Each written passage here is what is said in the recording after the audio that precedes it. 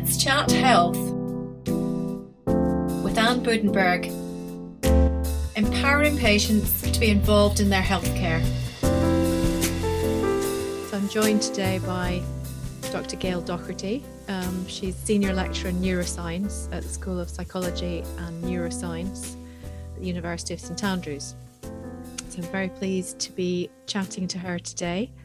And in this second episode, we're going to chat about dementia and around the theme of a healthy mind in a healthy body. Or if you prefer the Latin version, it's mens sana in corpore sano. So if we can, we'll return to that sort of overarching theme in a few minutes. But I just really wanted to, first of all, say how I came across the team at St Andrews, who are working on all sorts of fantastic work around dementia. So it was back in 2018. I went to an event which was co-organised. Gail and one of her colleagues, who's a psychologist at the St Andrews University, Maggie Ellis, organised this fantastic week-long festival of events. And this was to celebrate Dementia Week in St Andrews. And I took my father, who'd recently been diagnosed with mild dementia that year. And we went to just one of the events that week, which happened to be a music event. And this was hosted by the jazz pianist Richard Michael. And it was a truly inspirational event. So I think probably we can come back to more of that later, but I think probably back to Gail really, and I'll let you introduce yourself. Thank you very much, Anne. Yes, as Anne said, I'm a researcher here at the University of St Andrews, and we work at all levels, from cells to people when we research dementia and Alzheimer's disease. And we start from thinking about the individual nerve cells and how they survive and what causes them to die, because we know that cell loss is crucial to Alzheimer's disease. And we try to understand how this happens in the context of the whole body. So we've all heard things about healthy living, but do the things that happen elsewhere in our body, do they influence how our neurons survive? So we're interested in that sort of thing. As dementia researchers in the UK, we're quite lucky. Many of us have been funded by either the Alzheimer's Society or Alzheimer's Research UK. And both of these encourage us to move outside the lab and interact with people who are living with dementia, to be aware of not just developing drugs for dementia, but also to think about the people who are living with it today. And so that is how I've become more involved as well with the social side of dementia, trying to keep people socially active and trying to help people to live well with dementia. So probably that takes us back to how you got involved as a researcher. And if you maybe wanted just to kind of explain how you did become a dementia researcher. Yes, well, bizarrely, my undergraduate degree is in developmental biology. So I studied how embryos develop. So the very, very earliest stages of life, which is very much thought you can think of as opposite to the aging process that is part and parcel of or the later part of our lifespan, and of course is a risk factor for dementia. But as we develop our neurons, the cells within our brain, too many are made, and then this is fine pruned back to give just the right level of cells so that we can live a proper life interacting with our environment. So there's a period where cells die, and the cell death is part of making us who we are. And some of the same processes take place at the other end of life. So after my undergraduate degree, I started studying exclusively cell death in the nervous system. And then when I became an independent researcher, I realized I was more interested in when cell death occurs, when it shouldn't. So in development, we need cell death to occur. So we have a functional nervous system. So our brain works correctly, our spinal cord works correctly. We can move our arms and legs as we wish. But during neurodegeneration, neurons die that we don't want to. So I became very interested in how we could protect them. And I realized that sometimes when we look at what the population biologists tell us, and they tell us things like, you know, high levels of substances in your blood can be a risk factor for developing dementia, that we could use those risk factors as a way of trying to protect neurons. So I came into it from the earliest times of life, now using that knowledge to try and create drugs that will prevent dementia from progressing if possible. Yeah, it's amazing, actually. The body is incredibly kind of advanced and clever. So what are you working on at the moment? Well, various things, but I think one of the most important ones that we're working on right now is on a hormone called leptin. And leptin is a hormone that tells us when it's time to stop eating. So it's the one that tells us we're full up. And so it's been extensively studied in an anti-obesity capacity. However, we know that people who are living with dementia tend to have reduced levels of leptin, so they don't have as much of it in their body. Now, this isn't as crucial for appetite because there are many other things that regulate appetite. But what we also know is that leptin can stop nerve cells from dying, and it can help them talk to one another. So it can keep the network of nerve cells within the brain communicating, which is really, really important. So we have been looking at the link between leptin and dementia in terms of what could it do to benefit people living with dementia. And it has a whole host of beneficial effects in the lab. We know it's reduced in people who have dementia, but it's a massive molecule. And the only way to administer it would be through an intravenous injection. And that's not really an option for an elderly person living in the community. So administering it as an injection is not a great idea. What we've since discovered is that we only need a tiny part of the hormone to get all the benefits that we need for the brain. So we're now looking at turning that tiny part of the hormone into a potential tablet, and people would be able to take it as a tablet, which is much more amenable to community living, and has a lot of advantages. We're used to taking our medicines that way, and it's something that carers could easily administer as well to people living with dementia. Unfortunately, everything we do is not necessarily a cure for dementia, but it maybe could halt it in its tracks, which I think is a reasonable ambition. So when you say that leptin could kind of prevent some of this neurodegeneration of the neurons, you're saying it could probably halt it rather than regenerate. Yes, so regenerating neurons is becoming increasingly possible, I think, as we look at the scientific literature. So certainly there is still some neurons dividing in even the adult and elderly brain, but putting in a new neuron won't give you that memory back. So the pathway to a memory that's gone will be gone when the neurons that were involved in that pathway die.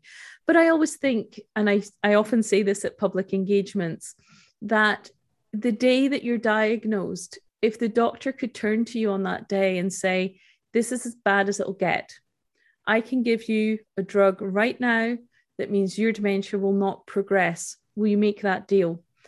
Everyone would make that deal, because the progressive nature of dementia is one of the hardest things about it. And the fact that that road, although we can sometimes slow it down a little, is a road that will be traveled. There isn't an alternative pathway. And so being able to halt it in its tracks, I think, is a really important research aim.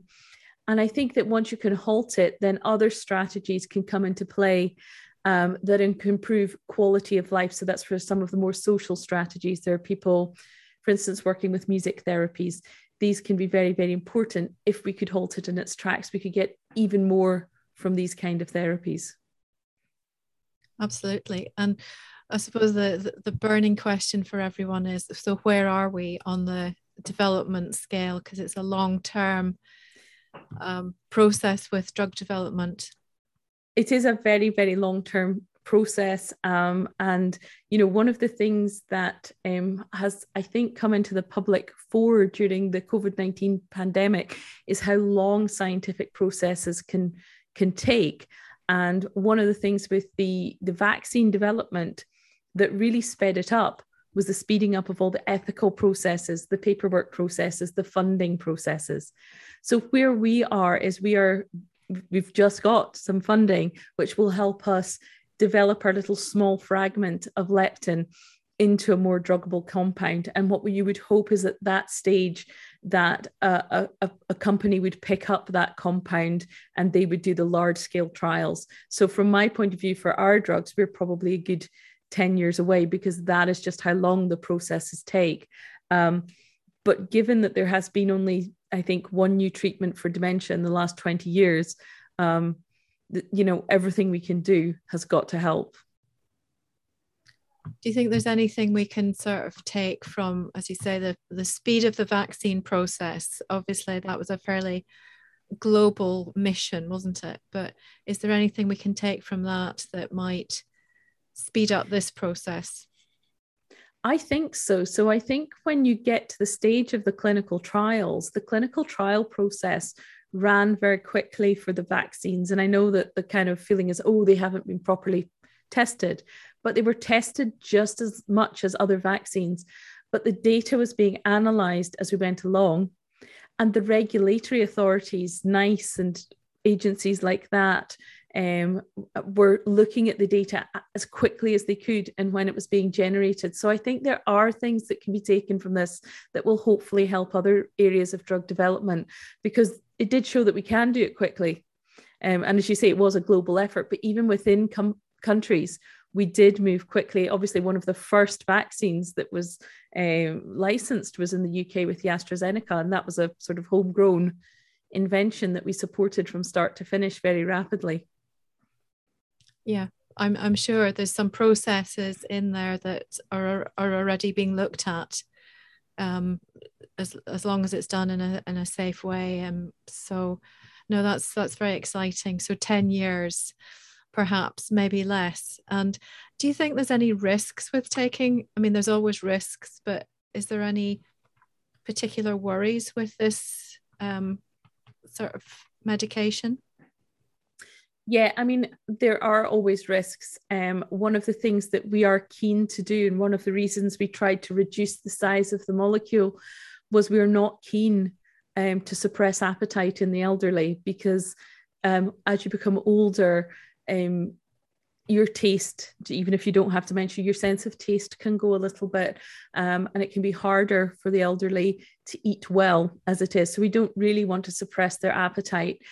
So we're trying to ensure, and so far our data suggests that the little fragment we have is not reducing appetite and the pathways linked to appetite in the laboratory. So that's one thing that we would really not want from this.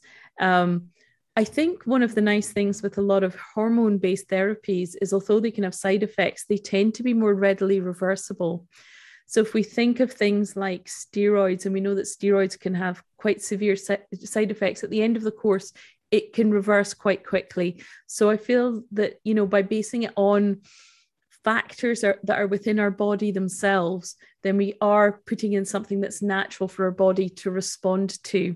And so hopefully we would see less off-target effects, because our body's designed to respond to that factor. So I mean, obviously it's a question that is never answered until the huge stage 3 clinical trials, which are many years away if this remains successful. But I would hope that by basing this on a natural hormone that we all have in our bodies, that we may be able to reduce some of the side effects, and what is there may hopefully be quite reversible.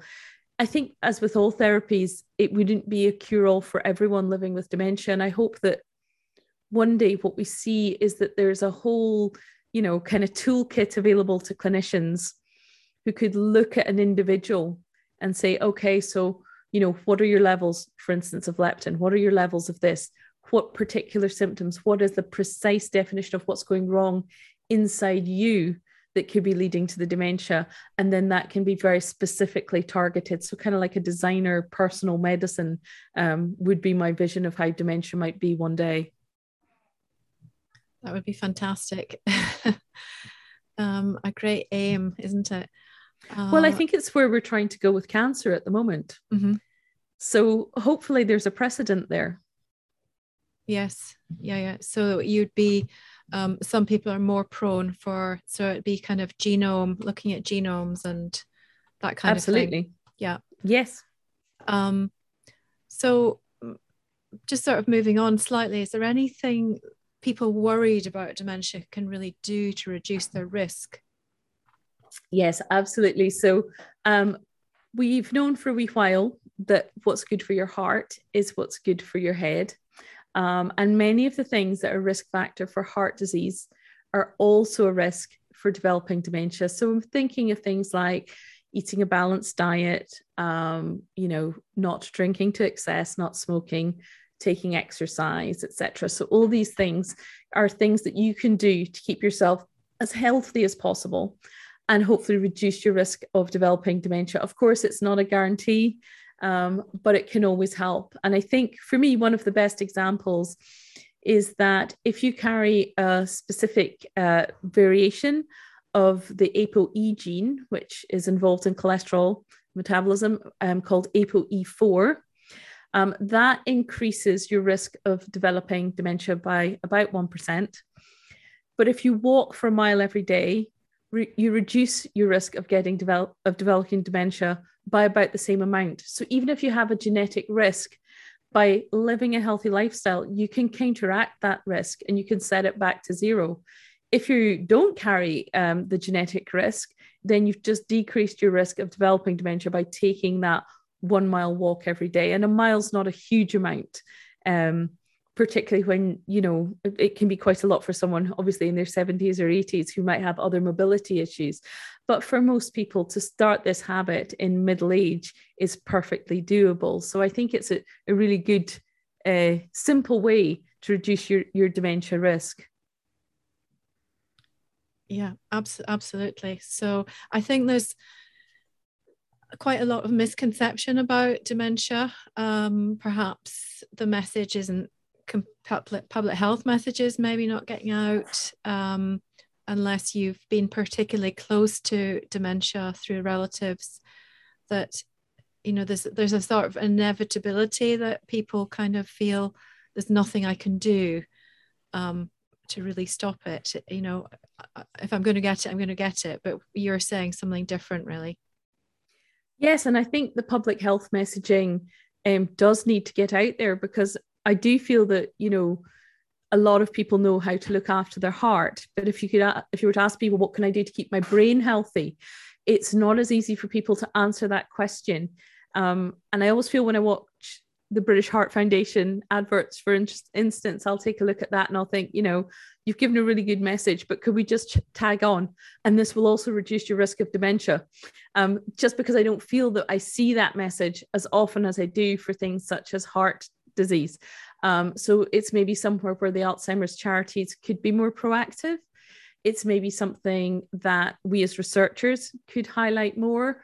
In my own lab, we go out into local schools and we try to talk to people in their teenage years about what can keep their brain healthy. And we find there as well that when we ask them what keeps their heart healthy, most of them can give us a good list of things that keep their heart healthy. And we ask them what will keep your brain healthy. I don't get many answers, and at least not to the degree of the heart link. So even from a very young age in the schools, we can start getting the message out that if we have a healthy lifestyle, we'll benefit our brain as well as our heart. So I think it's a public health message that really needs to get out there. We can modify our risk. We can't make a guarantee that we won't get it. But if, enough people lived a healthier lifestyle and we could reduce the numbers of people living with dementia significantly, again, I think that's an aim most of us would agree with. Definitely. And I think, it's such a powerful message to go into that very impressionable age group. they're all very aware of climate change and recycling and carbon footprint, and advising their parents on this. So you would think that same message could apply to health.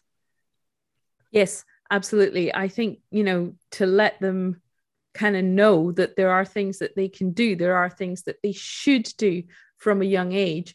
And actually, I think you make a really important point there, that things they could be nagging their parents to do. So just as they say, well, we should maybe get a more eco-friendly car the next time we buy a car, or we should insulate the house, or we should do the recycling this weekend. They could also be saying, well, let's go for a walk, because it'd be good for all of us. I think, you're right. Teenagers have quite a lot of nagging power that could be deployed there, and set the healthy lifestyle in place early, so it just becomes part of what they do as they progress through their adult lives as well. That's it. It's part of what they do. Like, they wouldn't think of not recycling, most of them. It's just what we do now, whereas we've had to learn those kind of things. So hugely powerful if you can get into schools and get the message over. So yeah. Do you know any other sort of do we know any other social interventions that might benefit people living with dementia?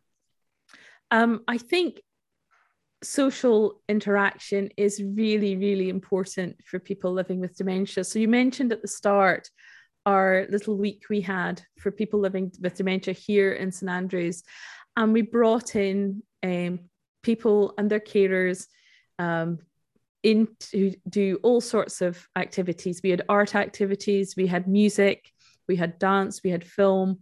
We even had a Scottish storyteller who came in and told fun stories and had everyone kind of laughing and being part of something. And there's increasing evidence that social interaction can really benefit people living with dementia. It's important for them not to become isolated from the community. We know that people who feel isolated can at times progress more rapidly than people who have a supportive social network around them. And it's not just the people living with dementia, it's their carers too. So for carers to maybe have that, hour when people were with us, when we were doing our events, where they weren't the carer, we were leading the events, we were dancing with the patients in whatever capacity they were able. We had chair dancing, we had people standing up and dancing, we had people who could, who had limited movement that we just did adaptations for. And the carers had that hour when they could just step back. Some of them could chat to one another, and they just had a little bit of a break as well. So social interventions are so very, very important for people living with Alzheimer's disease, and for the whole family that's trying to support them as well. So yeah, I think that is something that as a society we can really think about. We do have the dementia friendly movement, which, businesses can get their dementia friendly badge, and the staff have been trained to deal with people living with dementia and provide a supportive atmosphere for them. We have supermarkets now have hours where the lighting's a bit reduced, the noise is maybe a little bit reduced, that's more comfortable for people living with dementia. And even we have supermarket hours. We have one here in St Andrews where they play music for an older generation. So when you're doing your shopping, you're hearing tunes and stuff that are very much more familiar. So there's lots of ways of trying to keep people living with dementia part of society. And I think it's absolutely vital. It's vital for their well-being, and it's also vital for the carers as well. As you say, it's that two-pronged approach. It's not just the big focus is always on that patient, the dementia patient, but it's such a hard job as a carer, whether it's a family member or as a paid carer or a volunteer. So, and that sort of level of education for all of them. Yeah, absolutely. I think, the carers are very much unsung heroes in a lot of this, and often take their caring responsibility so seriously and put so much into it that they're not looking after themselves. So just to have that little bit of time when it's you and you can just step back. So we found that a number of our little activities that we ran, that the carers, you know, kind of started to migrate away from the back of the room and just get a little bit of time when they weren't the one person who was doing this job. And that, as you say, it wasn't just family carers. We had some people coming in from care homes where those staff as well just got that sort of little break. They were there if needed, but we were leading the sessions, and it was something different. It was something that was designed for people living with dementia. For the music sessions, we tried to target the music to the kind of music that they would have heard 20, 30, when they were in their 20s and 30s. So we sang songs that were from a little bit further back. And I felt it really held people's interest. We did evaluate the sessions, and we got really good feedback from carers as well as from those living with dementia who could fill out the questionnaires. So that was really important to us too. Yeah, I mean, it's such a huge topic, but you know, there's some really interesting work that you've been things that you've been looking at. So I mean, it sort of leads on really from that with this business of not just helping the dementia patient, but the sort of wider network. And so you looked at some health technologies and how sort of the uptake and how health technologies could be used to sort of assist dementia patients and I guess their carers or the families. Yes, so I have been working with computer scientists on what we can do for people living with dementia right now, and a much faster rollout actually than developing a drug to develop a technology. And we started out by looking, we've spoken to people living with dementia who are still in the community, we've spoken to carers, and we've tried to understand the acceptance of smart technologies. And in actual fact, I think the elderly, as long as you can say that you will protect their privacy, are more accepting of smart technologies than we believe. And we can use carers and younger family members as a bridge to try and help with acceptance with technologies as well. So the kind of things we've thought about are kind of multi-range. Obviously, you could have an ideal smart home, but people might just need one particular item. So we have looked at and are developing actually remote sensing technology, which can tell us a little bit about people's blood oxygen levels, their heart rate, their temperature, just from being on a Zoom call or something like that, where the camera can work these measurements out. And that information can get to carers in a timely fashion. So that can tell us if general health is not as good on that day. We've looked at ways of communicating with families and the kind of, so if someone's living on their own and family are at a distance, how would you want to be able to talk to that person? Would they be happy to do a video call? So we've looked at things like that. We've also looked at things like fall monitors. Some of the fall monitors are quite unpopular because they're quite obvious. So people are quite, don't want to be identified as using a smart technology.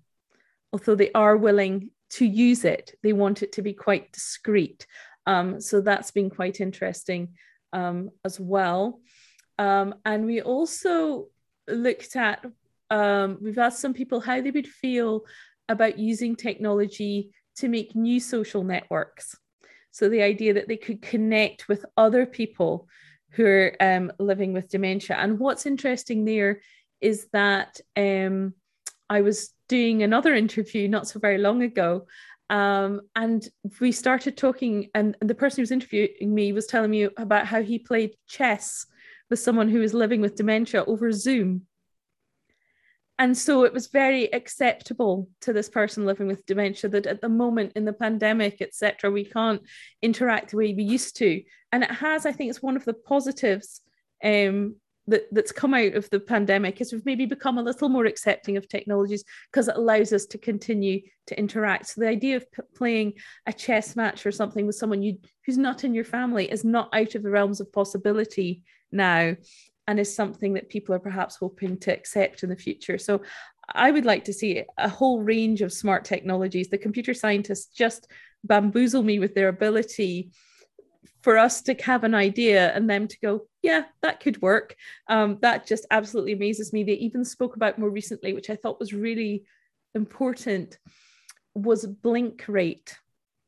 So the rate at which we blink can tell us a little bit about alertness and our health and our levels of interaction as well. So that's another thing that could be easily monitored on a call.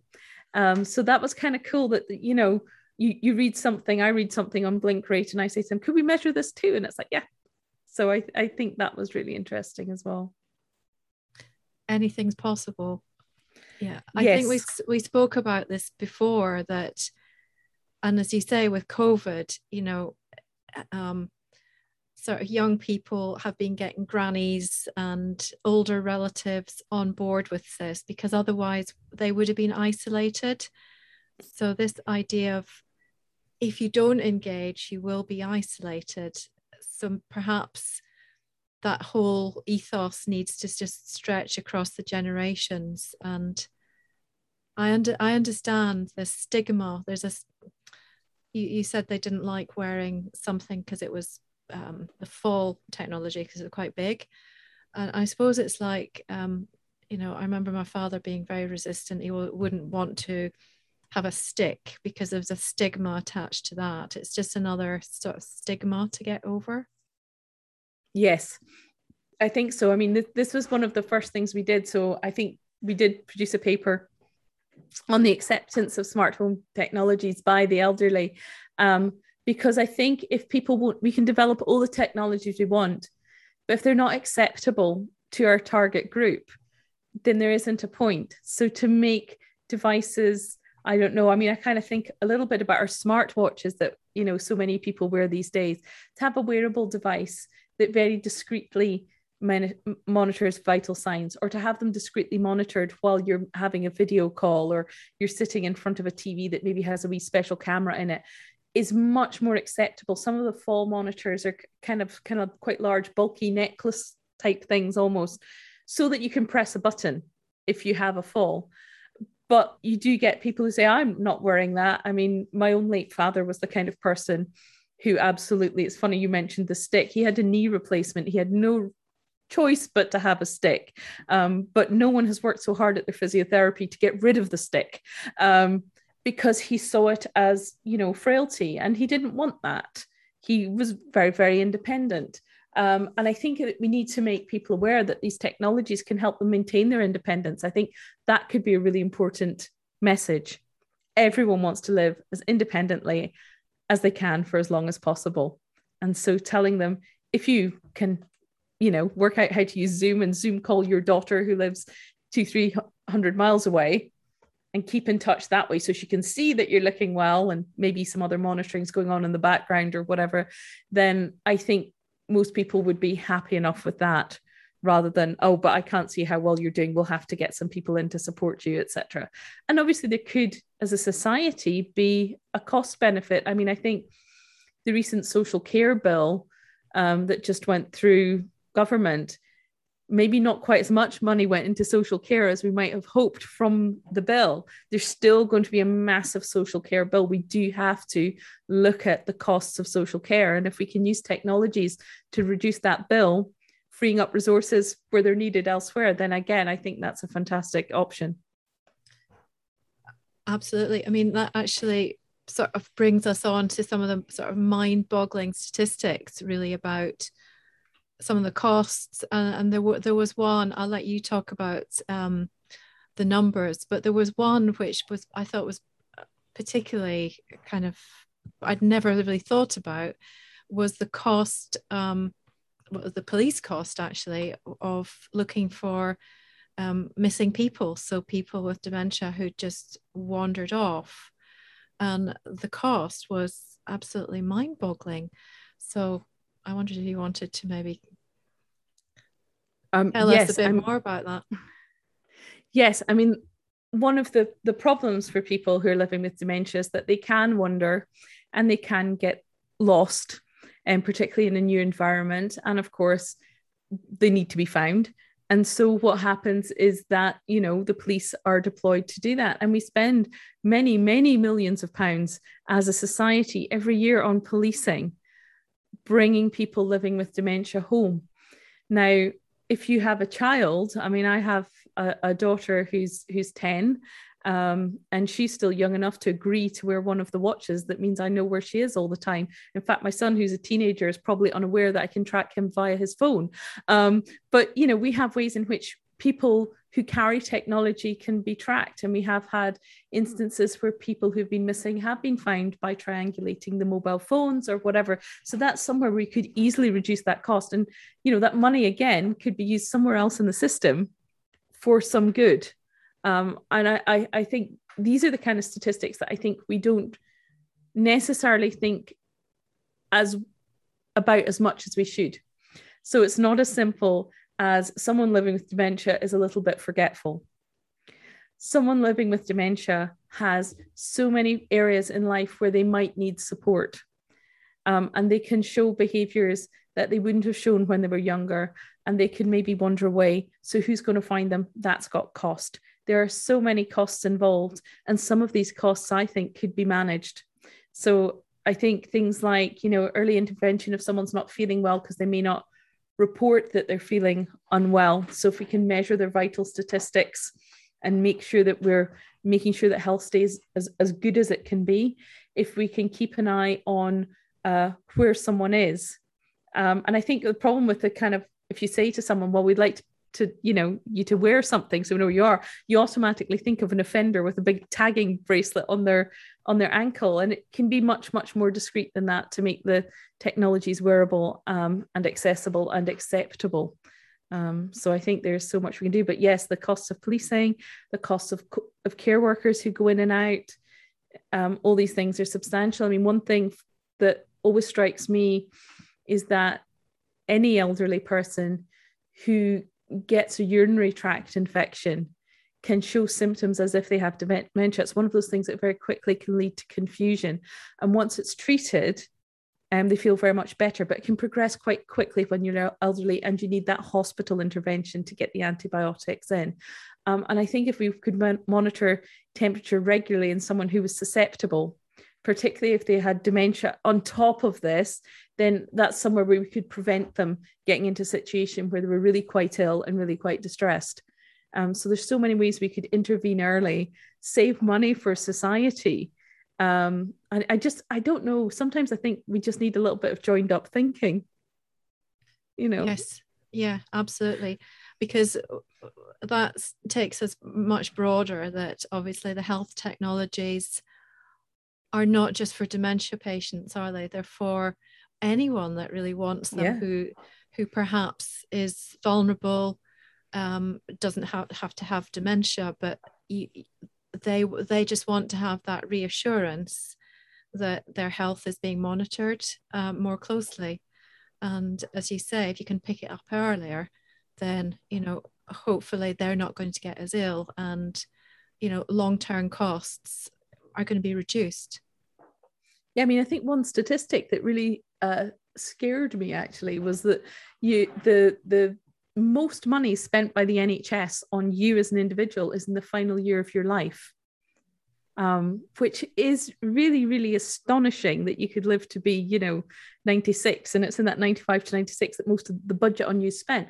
But the reassuring thing for me was that the older you are, the less that final year cost is. So for a younger person, that last year of life cost is many, many times greater than for an older person. So if we can find a way to support older people living a healthy old age, whether it's by stopping something like dementia in its tracks, by social interventions, by encouraging healthy living, by, our health technologies, monitoring and making sure that everyone's getting the interventions they need in a timely fashion, then we actually, again, as a society, could save huge amounts of money. Yes, absolutely. Because the way it's going, it seems to be rapidly, almost exponential, might be putting it too much, but it's rapidly increasing, isn't it, with this sort of aging population? Yes, we do have, I think it was in 2001 was the first time that we had more over 65s than under 16s when we did the population census, which the government do every few years. And that was in contrast to the way that human populations have previously been. So it was like the triangle had turned upside down, because it's that younger potential workers who generate the taxes that support people when they are too old to continue working and they've retired. And we're having more people at the top of the pyramid and less people at the bottom who will be the ones who have to support that financially. So actually the costs of our old age is a really significant kind of challenge for any society. It's not just the UK, across the globe. The aging population is rising, and older people have so much they can still contribute to us. So it's not a bad thing. I think it's great that, you know, people are living longer and hopefully healthier, but, you know, we do need to find a way and how we're going to support people well. Can I just ask you one more area of your work, which obviously is about saliva, and, you know, that could affect. So it was, I think you talked about the salivary alpha amylase being a biomarker of sort of stress. Yes, so this came off with work that I did with Maggie Ellis, who you mentioned earlier on. So she works with people who are non-verbal and tries to find ways to communicate with people who can no longer use words. And she does this through a technique called adaptive interaction. And in adaptive interaction, you mirror each other's gestures as a way into that world. And what we didn't really know was whether or not this benefited patients. We can look to see if people are smiling. So you can look at facial expression, but facial expression in some forms of dementia is not that easy to read. So we wanted to measure whether we were reducing the feelings of stress in people who were undergoing the adaptive interaction. One of the issues with people who are living with dementia is that they can find interventions quite distressing. So trying to take a blood sample can be a unnecessarily dramatic intervention. So it wouldn't be a good way to try and analyze how they were feeling. So we've gathered salivary samples from people before they've had their adaptive interactions session, afterwards, and then 4 hours after that.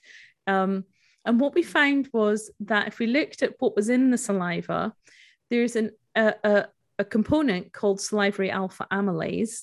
And when we're feeling emotional or psychological stress, alpha amylase levels increase. So someone who's unhappy, who's feeling quite, you know, emotionally overwrought, will have high levels of salivary alpha amylase in their saliva. And what we found was that when Maggie did her adaptive interaction with the patients, their levels of salivary alpha amylase fell. And so she truly was benefiting these patients by interacting with them. For me, sort of getting back to an earlier part of our conversation, a really cool thing that also happened was that Maggie's levels fell too. So there's evidence there that we could benefit the families and carers if we could train families to do this interaction with nonverbal patients, that we could perhaps benefit the families too and the people who were doing the interacting. So that was really nice.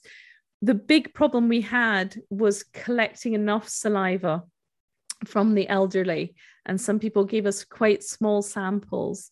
So now we're working with a team over in the School of Physics and Astronomy, and they've discovered a way of shining a laser at a dried sample of saliva, so just a teeny tiny droplet, and they can, when they shine the laser on it, they read the light that's bounced back, and they found that salivary alpha amylase has a really unique sort of fingerprint when it's bounced back. So it may be that we're able to produce technologies that are quite easy to use so we can measure this better and in more and more people. And it could potentially, I mean, blue sky's thinking a bit, wouldn't it be really cool if this could be done in care homes, not just for adaptive interaction, but for someone who, to find out how they're feeling are they psychologically distressed? Can we analyze their saliva at point of care? So that's our kind of blue skies thinking there. Well, the physicists' blue skies thinking would have something that could be deployed in care homes. But for us, what we were interested in was, does adaptive interaction work for the patient in terms of how they feel? Because they can't tell us, and their saliva tells us that it does, and it tells us it worked for Maggie, and therefore hopefully for other carers as well, because she was very much in the role of the carer, the person doing the interaction. I mean, she absolutely adores doing these interactions, so it probably isn't that surprising. But it was a really nice validation there to use the kind of molecular science to prove that the sort of care-based therapies actually have a benefit for patients. No, definitely, because as you say, as a carer, relative, husband, wife, watching someone, those patients you're talking about who are non-verbal communicators, it's very distressing to know, because how are they feeling? Because you might get a smile, but you might not. Are they happy? Are they not? So that validation is really exciting, actually. That's, hugely exciting. Is there anything else that you feel? I mean, I think we've covered a lot, and we could speak, at length. But anything else in summary that you would like to kind of bring together? I don't know. I mean, I guess I'm in a different position to a lot of people who will maybe listen to you, who are current carers or people living with dementia. So I guess I see things from the sort of grassroots level of what's going on. And what I do see, and despite pandemics and everything, is I see quite an impressive effort to investigate dementia at all levels, from our little cells all the way up to people living with dementia. And I do have a bit of hope, to be honest, that one day dementia will be stopped in its tracks, and that we can offer people who are living with it a really good quality of life as far as possible. I don't know how long it'll take, but I think I still remain optimistic that we can do a lot better than where we are in dementia, and that we're putting the tools in place as research communities to be able to do it. So I think I would say that I remain optimistic that if you and I were to meet in 20 years' time, we might have a very different conversation. That's good to know. That's good to know. Assuming we're not demented ourselves. But okay, that's fantastic. And I mean, I suppose one of my takeaways is really that, or a few takeaways, is that lifestyle, it has an impact. So the health message, public health message around dementia is similar to heart, and maybe those two societies can team up and try and get that health message out there. So sort of better messaging rather than stand alone. I think we spoke about that, more joined up. And just that emotional, social, financial costs to society of dementia are, as we said, pretty mind-boggling and growing at an alarming rate. But I think what you spoke about with regard to the technologies which we've got and are using with kids, with dogs, with all sorts of, find your phone, just getting that out and using it, and getting that acceptance into the population, and starting with young people so that it's part of their education would seem really, really important. Yep, absolutely agree. Okay, so thank you very much. I'm sure we can maybe speak again, but I think it just remains really to say that please, if you'd like to join us again for any future episodes, we're going to be speaking more about dementia and music. We've also got something on #EndPJ-paralysis, and also on health coaching. And there's going to be some references at the end of the episode. If you would like to add any comments and give us any feedback, that would be fantastic. Thank you for joining us. Let's Chat Health with Anne Budenberg, empowering patients to be involved in their healthcare.